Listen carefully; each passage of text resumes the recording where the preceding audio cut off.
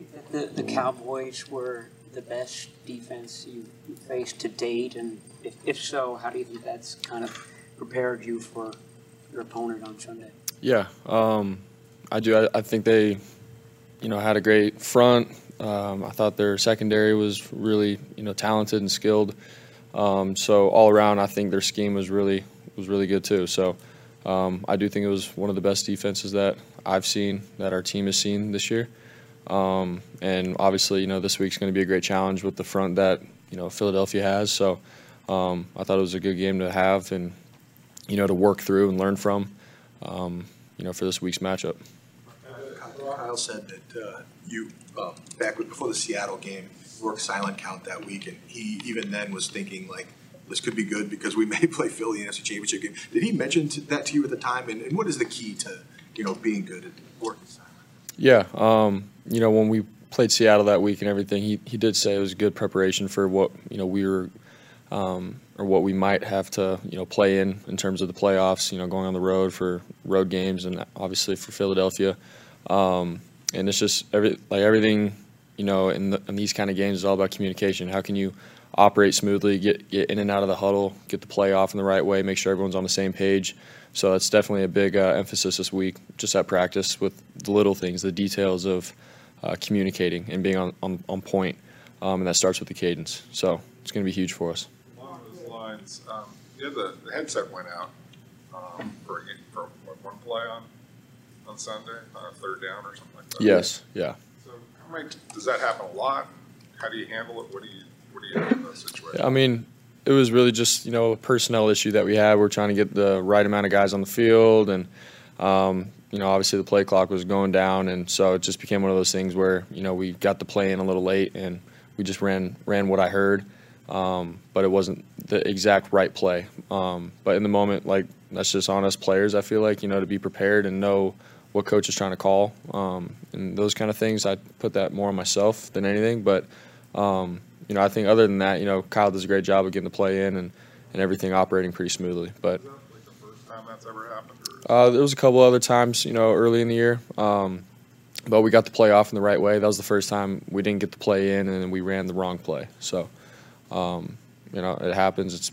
It's part of the game, but we want to do our best to eliminate those kind of things from happening. So. Did Kyle ever call a play and you say to yourself, "I don't like it," and then you call your own play? No. Whatever he calls, I have full faith and trust, and I run it. So, yeah. Can you go back to training camp and remember? You didn't get many opportunities. Obviously, probably about 10% of the team snaps. So, how did you deal with that? Was it frustrating, and just how did you try to maximize the opportunities? Yeah, at the time, obviously, Trey and Nate were taking the majority of the reps, and so I got a couple plays at the end of each period. But for me, it was, how can I, do the reps that I have to the best of my ability, do everything, the little things right.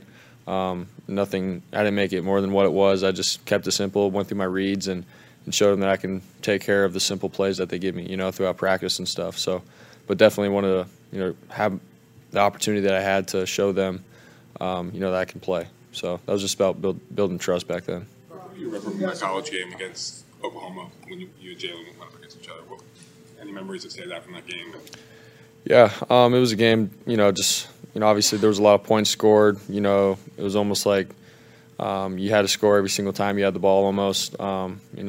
Different situation and scenario than what we're about to go through, on Sunday. But, it was a fun college game. It was a great experience to go against, Jalen, and they had a great team, and he was making plays and stuff, and feel like we had to do the same to keep up and stay alive in that game as well. But, this is a different situation, different scenario going into Sunday.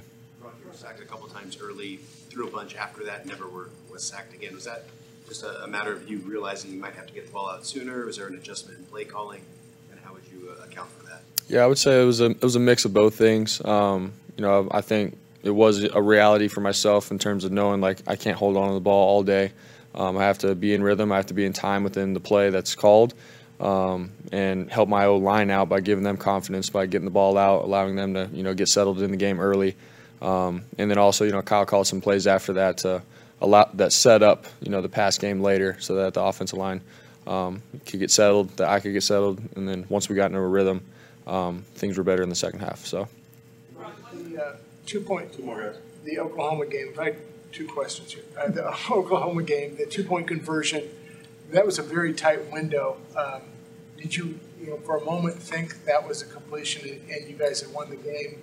And then also that was, not the first time you experienced a road atmosphere like that, but it was a night game in Norman with 80,000 people.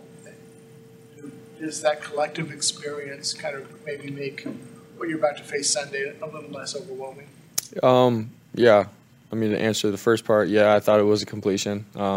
Obviously, it sucked not getting the completion and the game being over, but yeah, that was that. In terms of the environment and everything, yeah, those kind of games definitely helped. I feel like with, just a lot being on the line, in the moment, focusing on what's in front of you, focusing on the defense, rather than getting caught up in, the crowd and all that kind of stuff. So I played in a couple of those games, in college. And I think that was just it's a great experience for me to go back to and remember like how I felt, what was going through my mind, how did it affect my decisions, things like that. So definitely feel like I've grown from it, and yeah, I'm glad I went through something like that. You seem to be really comfortable going left now. More games under your belt, Brock. Is that something you want to change? Would you like to go more right? What are you seeing from yourself on those situations? Yeah, honestly, I hope I don't have to scramble, so that's not something I have in my mind. But I mean, it is part of the game. I just feel like how the pocket has collapsed. That's just an area I feel like I've gone to. But it's not something that I'm going like, man, I got to stop going left or I need to go more right. It's part of the game. It's a natural feel. I feel like in the moment. So it's not something that I'm practicing or anything like that. So. All right. Thanks, guys. Thanks, guys. 10 more minutes.